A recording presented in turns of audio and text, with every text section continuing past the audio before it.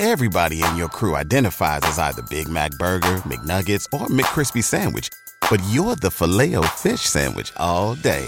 That crispy fish, that savory tartar sauce, that melty cheese, that pillowy bun. Yeah, you get it.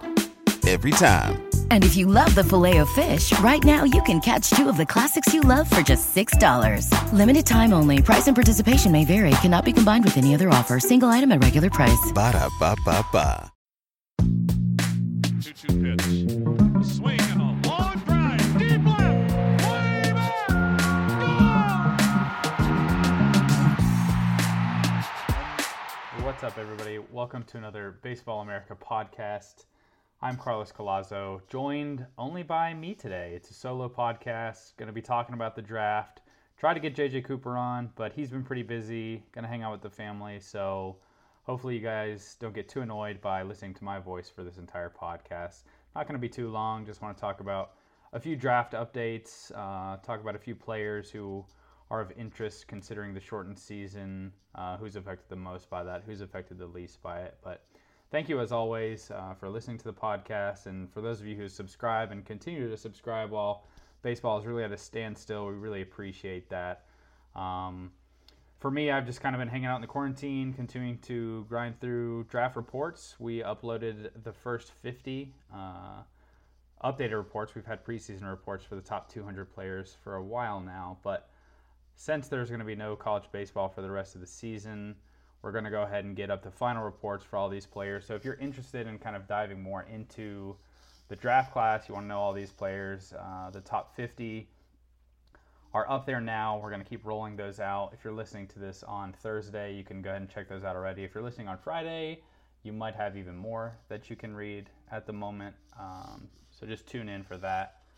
But yeah, hope you guys are doing well in the quarantine. Hope you guys are binge watching Tiger King. I know I went through that in, I think, 2 days with a girlfriend. It was fantastic. You guys definitely need to watch that. It's very entertaining when a lot of stuff is really not happening. Going through Ozark as well. Really excited for season 3. And we actually got a game of Risk in. So doing some stuff outside of baseball to kind of keep the writing juices flowing when we do get back to those draft reports. So hopefully you guys are entertaining yourselves if you can and staying safe. First and foremost. But yeah, thanks for tuning in, guys. Let's jump into this. Actually, really quick before we get into some of the draft stuff, just a few updates from the website.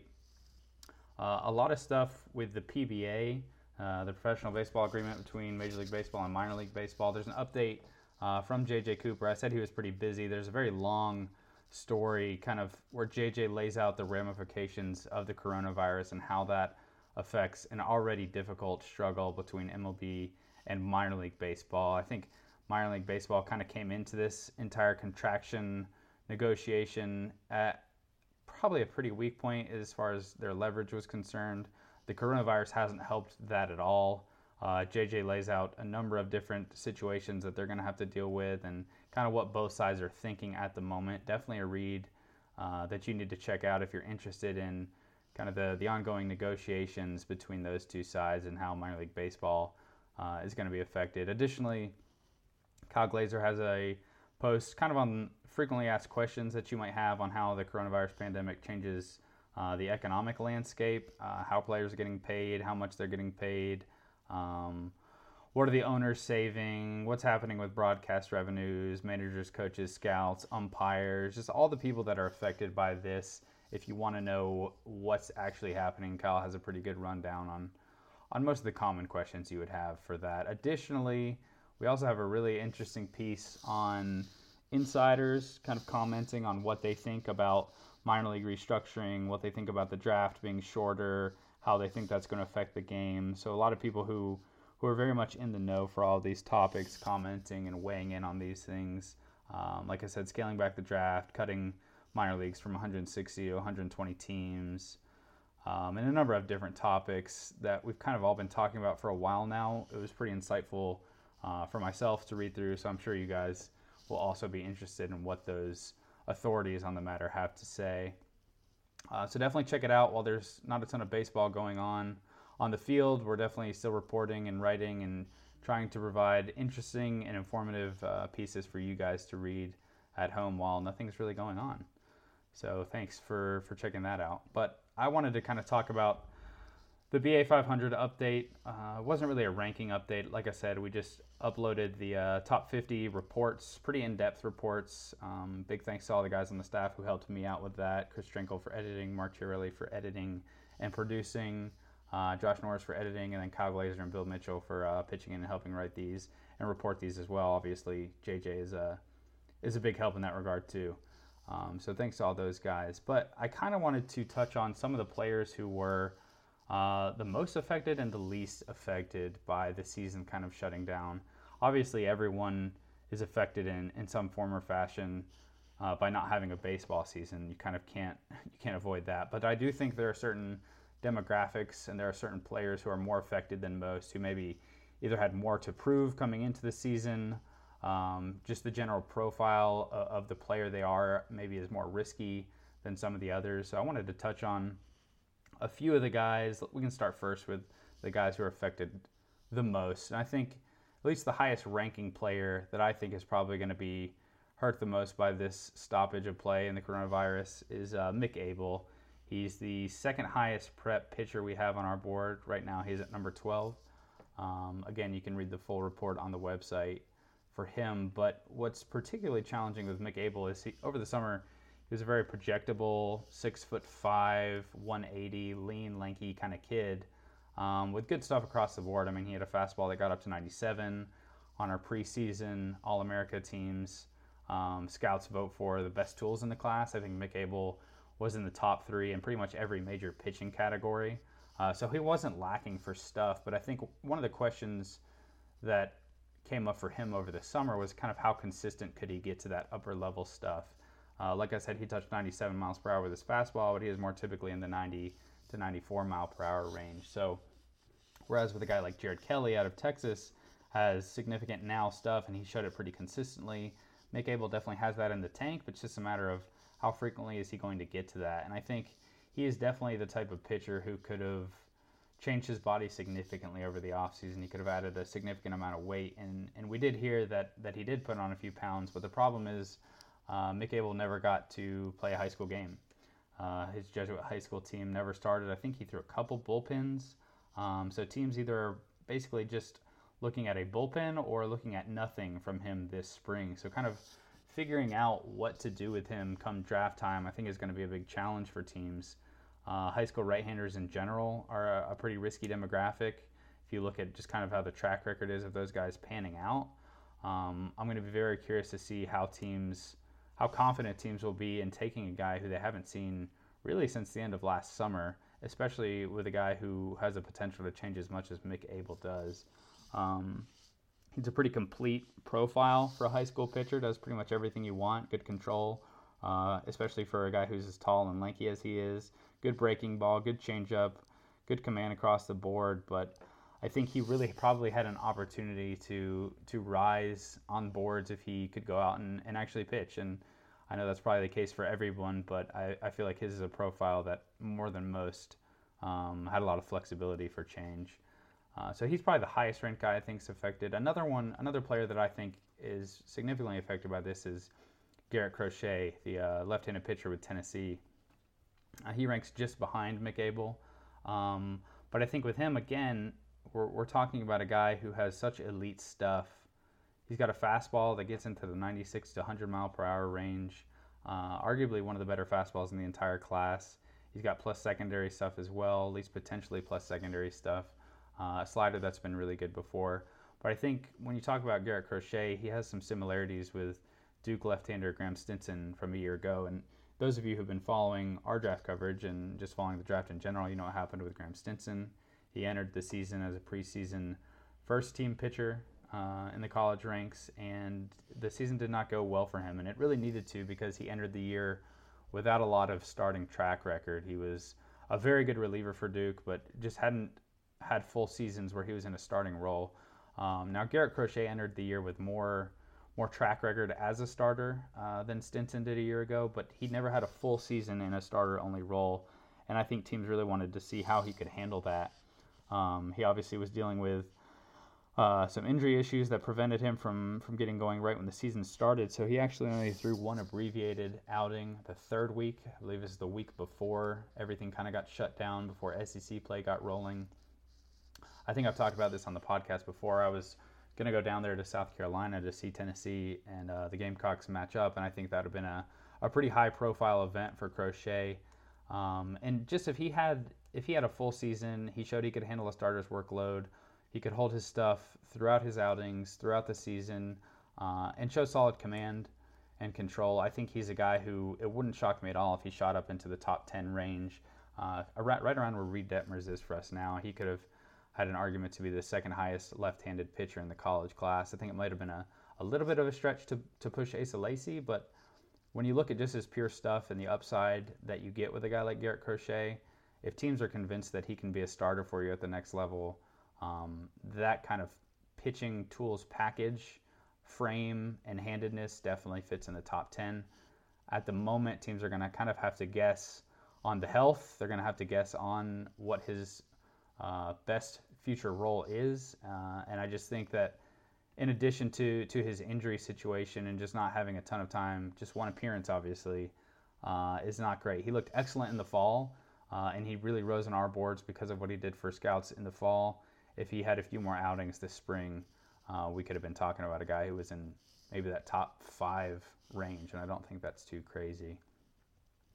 We aren't going to talk about all pitchers here, but we do have another one next, and that's maybe the biggest question mark in the entire draft in terms of the information that teams have on a player, and that's right-hander Nick Bitsko.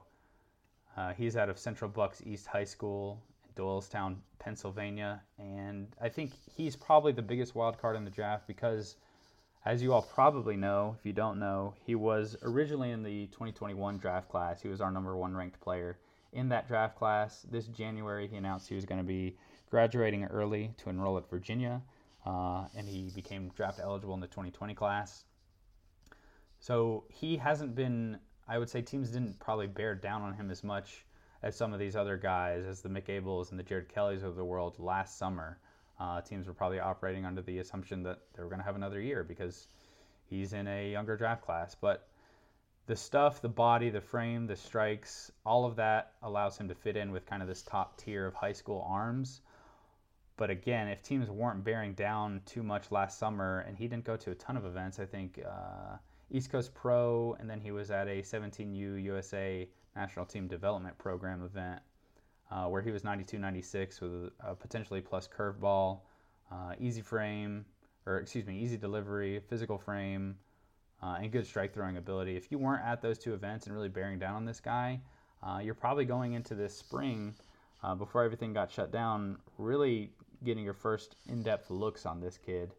So I think the teams who did a really good job bearing down on Nick Bitsko last summer are going to probably be in the best position this year. He didn't get to throw, obviously, this spring, and I just think that's going to be one of the more challenging players to evaluate for clubs. He's one of my personal favorites just because of the overall package. Love the body, love the stuff, love the natural feel for spin, and it's such an easy delivery and operation with him.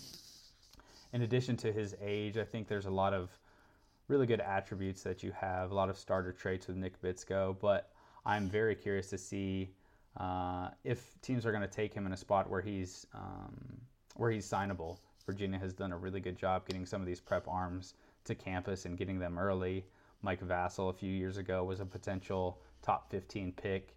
And then even Nate Savino, a left-hander that should have been in this year's class, but he was another player who enrolled early and got to campus sooner and skipped the draft. So very curious to see where he ends up going.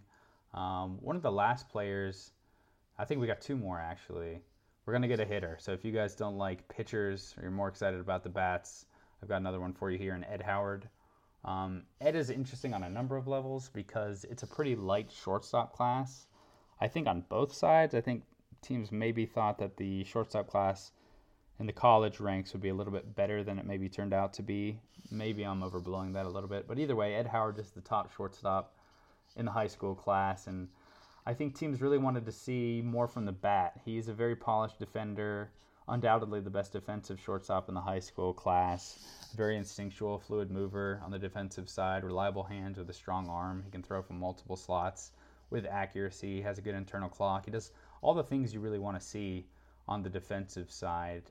And he had shown flashes as a hitter, but I think his offensive game was really the area that you wanted to see the most improvement. He showed signs of taking a few steps forward last summer, but he is not the type of hitter that some of these other high school outfielders are around him, the P. Crow Armstrongs, the Zach Fiends, the Austin Hendricks. He's not that caliber of hitter now. I don't know if he will ever have that kind of upside. He's got good bat speed. He's kind of a line drive gap-to-gap hitter.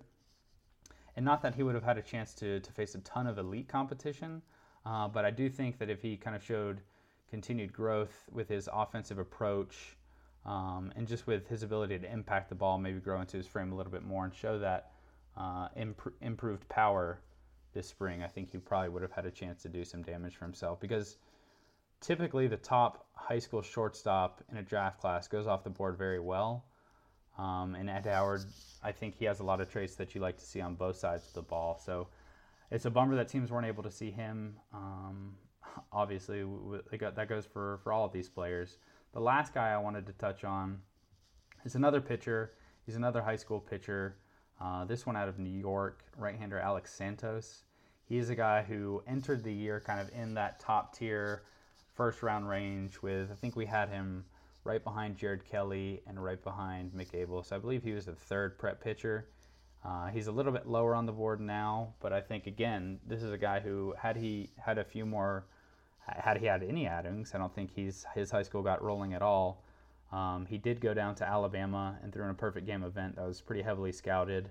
Didn't show the high-end velocity that he had shown previously over the summer, but again, we're talking about a kid out of New York, maybe hasn't gotten warmed up.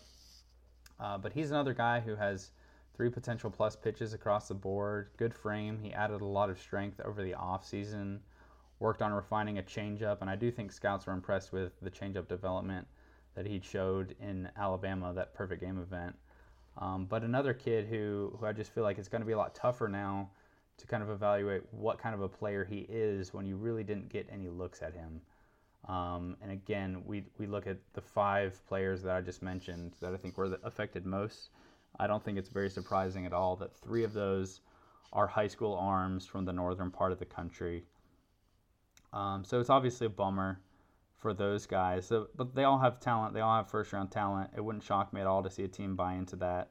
I would be excited for that to happen because, it'd be a gutsy call for a scouting department to take one of these guys with, let's say, your team that you don't have a ton of comp round picks. So really, you need your first-round pick to hit. So it'll be interesting to see what happens with those guys. Now, kind of pivoting to the opposite end of the spectrum, I think there are some players who are able to handle this pandemic without hurting their stock too much. Not to say that any of these guys we already touched on, they hurt their stock. I just think there were maybe more questions that the teams wanted to have answered. But these next few players I feel like are players who have already kind of banked a lot of their stock. And I wanted to also choose players outside of the top 10 round range because I don't think it would surprise anyone if I told you that Spencer Torkelson isn't really affected by this. Teams are pretty convinced in the hitter that he is at this point in his tool set. But the first player I want to touch on in this regard is Heston Kjerstad. He's the number 15 player right now on our draft board, and he's maybe the best hit and power combination outside of Spencer Torkelson. I guess depending on what you think of Nick Gonzalez and Austin Martin's power, you could make an argument for that. But the Arkansas outfielder is maybe one of the best. He has one of the deepest hitting track records of anyone in this class. He's a guy who's hit better than 330, 400, 550 in each of his first 2 seasons with Arkansas, and in the limited at-bats that he got this year, he was already doing better than that. He's got middle-of-the-order potential as a hitter, probably more power over a pure hit tool, potential plus future raw power, the ability to leave the ballpark in any direction. I think he's a guy who teams could have a lot of confidence in with a selection, maybe in the middle of the first round or even kind of getting close to that top 10 round range. He's a guy who we have heard comparisons to Trevor Lornick out of Oregon State a few years ago. Just a very good college hitter. He's not going to do a ton defensively for you. But when you look at his overall profile, his track record, and his resume, I think there's a lot of safety that you can have with a player like that. His track record with Team USA is also pretty impressive. He hit close to 400 with a 651 slug last year, led the team in most offensive categories with 2 homers, a triple, and 3 doubles. So he's just a very refined hitter. He knows what he's doing, and he brings a lot of impact to the table. So I think he's a guy who maybe is less affected than other players on this list. Another guy who I think has pretty much banked a lot of his stock is Tanner Burns. He's a pitcher, college pitcher with Auburn, he has a pretty good SEC track record. He doesn't have the highest upside of some of the other pitchers that we're talking about. He certainly doesn't have the upside of guys like Garrett Crochet, who we've already touched on, and Max Meyer at Minnesota. But he's a guy who's just pretty much been a workhorse for Auburn since he stepped on campus. He's got a fastball in the 92, 94 mile per hour range. He's got 2 breaking balls that are potential above average pitches as well, and a curveball and a change. He throws a slider that could give him a 4th pitch. But he just does everything pretty well. He doesn't do anything exceptionally well, but there are no real holes in his game where you can kind of look at it and wonder about. He's a bit undersized for a right-handed pitcher, but he's proven that he can kind of take the ball, handle a starter's workload, and really dice up some of the best hitters in college baseball for 2 years now. So I think he's one of these kind of high baseline, high floor type players who you can really have a lot of confidence in. And there's some pitchers in this class, like I said, who maybe offer some more upside, but they probably don't have the security and the safety that you could have with a guy like Tanner Burns. Another player I want to touch on is Daniel Cabrera at Louisiana State. He's kind of in the mold of that Heston Kjerstad, just a very polished hitter. You can feel safe about the quality of the hit tool. He's done it for a number of years, even going back to his high school days. I know coming out of Parkview Baptist High in Baton Rouge, scouts really liked his swing. I wasn't doing the draft thing for Baseball America at the time, but just looking at our internal reports and our public reports, you guys can go read them as well, from that 2017 draft. He was a top 100 high school prospect, and teams really liked the bat, and he's gone to LSU and hit in the SEC and just continued to prove that he is an above average hitter. Maybe doesn't have as much power in the tank as a guy like Kjerstad, but he always puts the barrel on the ball, has excellent feel for the barrel, hits the ball to the opposite field, up the middle, pull side, and can just do a lot of things for you at the plate. Very consistent approach, very easy, simple swing. Again, probably going to be a corner guy that's not going to offer a ton of value with the glove, but I do think that kind of profile, that polished college hitter who has kind of shown you what he can do and has a good track record against good competition, those are the guys who we see those types of players rise in normal drafts. I'm curious if that'll maybe even be more aggressive with a guy like Cabrera and Kjerstad. Right now we think of Cabrera as like a back of the first or into the second type of player. It wouldn't surprise me at all, though, if someone jumped him in the middle of the first round, just because there is so much more risk associated with everyone in the class, and you want to kind of use your money for the guys who are maybe a little bit safer, and Daniel Cabrera would definitely fit into that mold. Also wanted to talk about a couple players who were trending up and trending down before the cutoff, and just kind of wonder about what might have happened had the season continued on, if they had a chance to keep trending in the directions they were trending in. Obviously, for the guys who are trending up, it's bad news that the season was ended, but the guys who are trending down, maybe it isn't the worst thing in the world, at least in terms of how their draft stock specifically is regarded.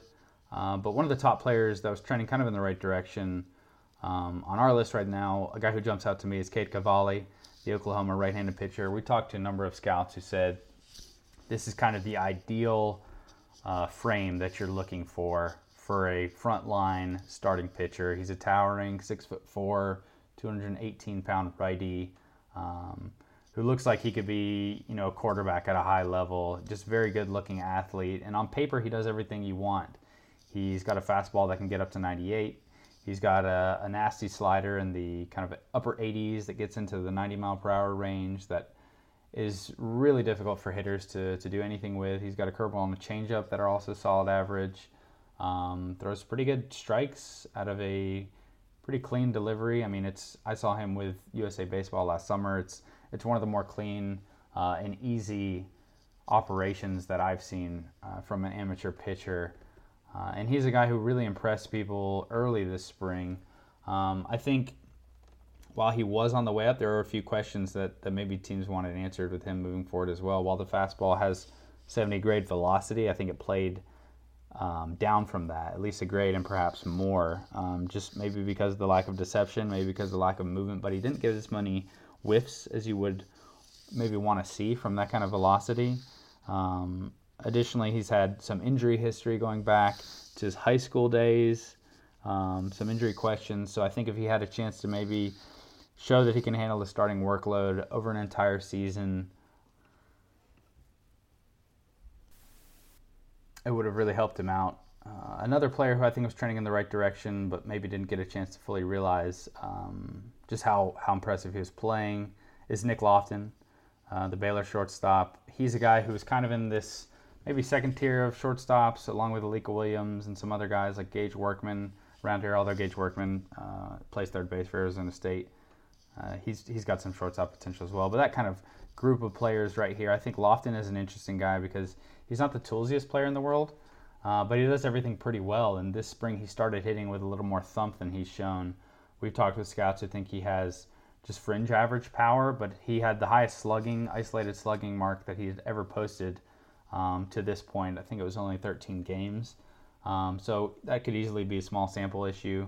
But I think he was showing a little bit more impact. It was pull side impact, but if at the end of the season you're looking at this guy and you're saying, okay, he might have a little bit more power than we expected, now you're not looking at a shortstop who's kind of solid at everything. Maybe he's not going to be an impact hitter, but you're looking at a guy who is an above average defender, is a solid hitter, and maybe has a little bit more thump. I just think that maybe could elevate the ceiling of his profile and could have pushed him from maybe a fringe first-round candidate to maybe a locked-in first-round candidate if he kept hitting at that kind of level throughout the year. So he's another guy that was trending in the right direction. And then another arm who I was interested in and was going to see in a couple of weeks is Bobby Miller. Everybody knows Reed Detmers at Louisville, but the Saturday guy for the Cardinals, Bobby Miller, he's kind of the same mold as Cade Cavalli in that he has a big physical frame with impact pure stuff. But with his profile, I think you're looking at a guy who maybe has more reliever question marks than a lot of these starting pitchers that are in our first round range right now. It's not the easiest delivery in the world. Some scouts question kind of the stiffness to the arm action and wonder if he's a better fit for a bullpen role. But he has all the stuff that you want to see from kind of a middle of the rotation arm. If he had a chance to maybe throw a few more innings and continue racking up strikeouts and throwing good strikes, the strike throwing that he had shown this spring I think was a significant tick up from previous years for him. And I'd even talked to some scouts early on who said, hey, when I saw this guy, he looked like a top 10 pick. So the fact that he was trending in that direction and the season just came to an end maybe halted some of that upward movement.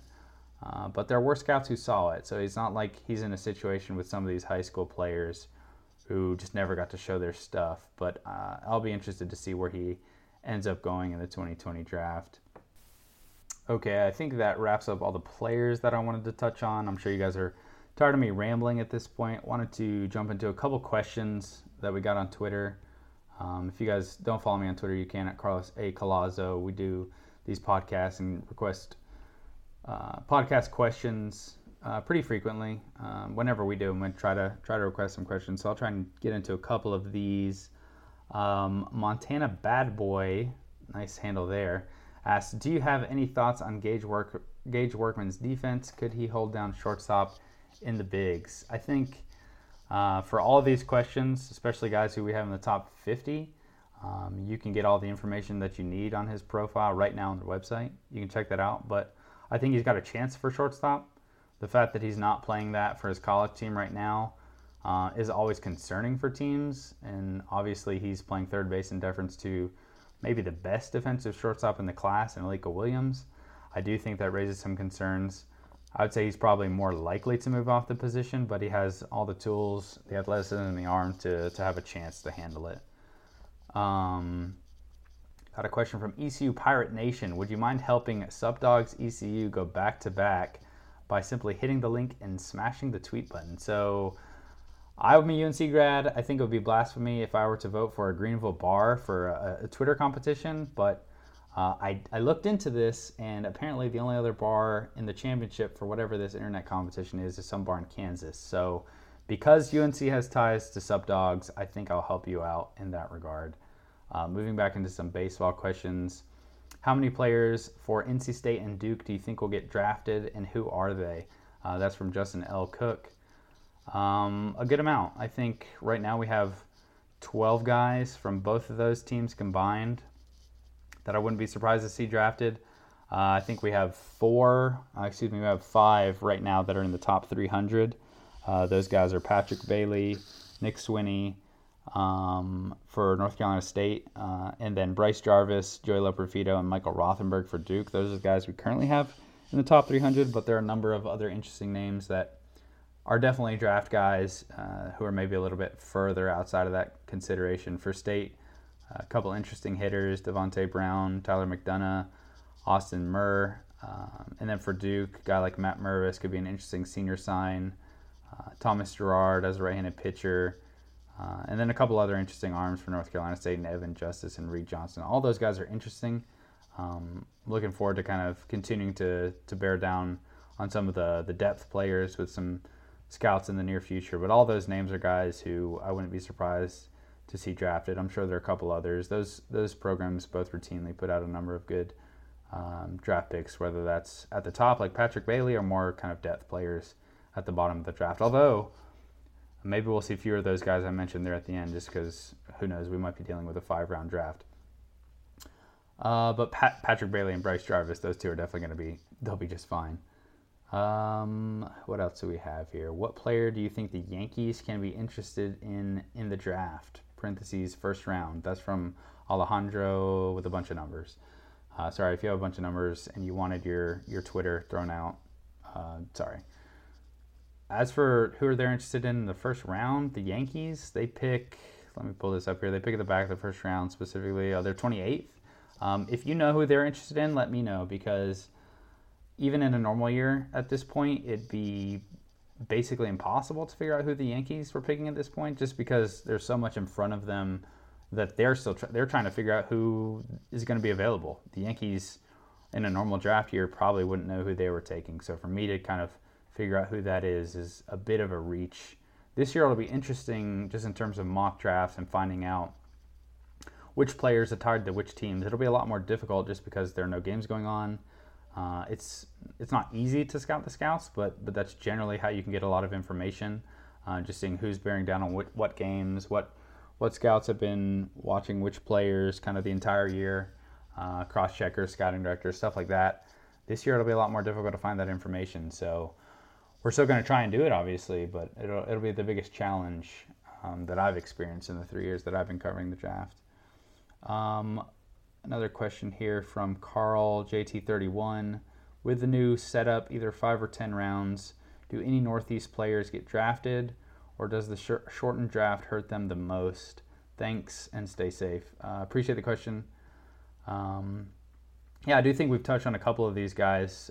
Alex Santos and Nick Bitsko are definitely two of those guys who get hurt by it. I do think in general, all of the high school players from the northern half of the country, basically, all those players get hurt more than other demographics. I think maybe college relievers also get hurt by this, but really those guys at the top and bottom of the class, and all the depth high school players that teams just didn't have a chance to kind of work through their pref list, all those players are the guys that are going to get hurt the most from this.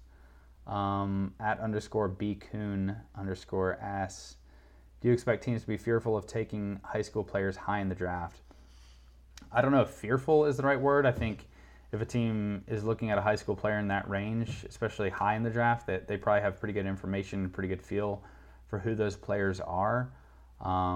More skeptical, maybe that's a better word. They're definitely going to be dealing with less information than they ever have when we're talking about some of these guys in that range.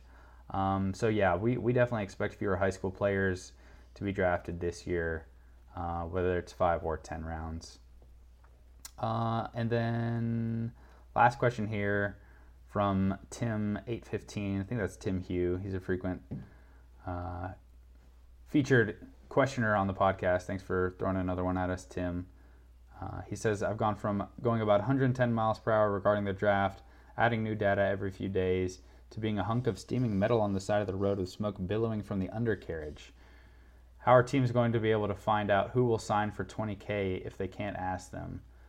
Tim, I really don't know what you're talking about in that first part of the question, but in terms of the second one, teams will be able to talk with players once MLB makes kind of the ground rules known for the draft, and once the draft date is announced, teams will be able to talk with players and try and figure out that signability concerns, I would imagine. But in terms of how are they going to sign all those $20K guys, that was definitely a concern that was brought up to me from some scouts, from some area scouts in particular, who are wondering, hey, after let's say it's 10 rounds, after the draft is over, are they just going to have to be scrambling, getting all these guys on the phone, trying to sell their team on signing for $20K when you really can't offer any more than that? So you're basically just trying to sell your team. It's going to be a challenge for sure, especially for all these seniors. I imagine there's still going to be a lot of senior targets. The teams will just want to kind of fill out the minor leagues. So it will be tough. I don't know if I have a great answer for that question, but it's definitely something that the teams are trying to work through at the moment. And I think that's everything. Yeah, hopefully you guys didn't get too bored from me talking with you without JJ here to kind of offer some interesting tangents and rambling stories. It's nice to kind of bounce things off JJ, but it's been fun to talk draft. We want to keep doing these podcasts regularly. We're going to keep updating the draft content on the website. So keep checking that out. And thanks to everyone for listening. Again, hope you guys are doing well. Hope you're staying safe out there. And yeah, we'll see you next time.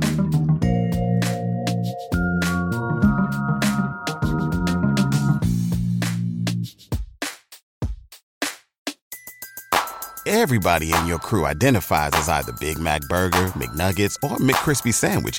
But you're the Filet-O-Fish Sandwich all day. That crispy fish, that savory tartar sauce, that melty cheese, that pillowy bun. Yeah, you get it. Every time. And if you love the Filet-O-Fish, right now you can catch two of the classics you love for just $6. Limited time only. Price and participation may vary. Cannot be combined with any other offer. Single item at regular price. Ba-da-ba-ba-ba.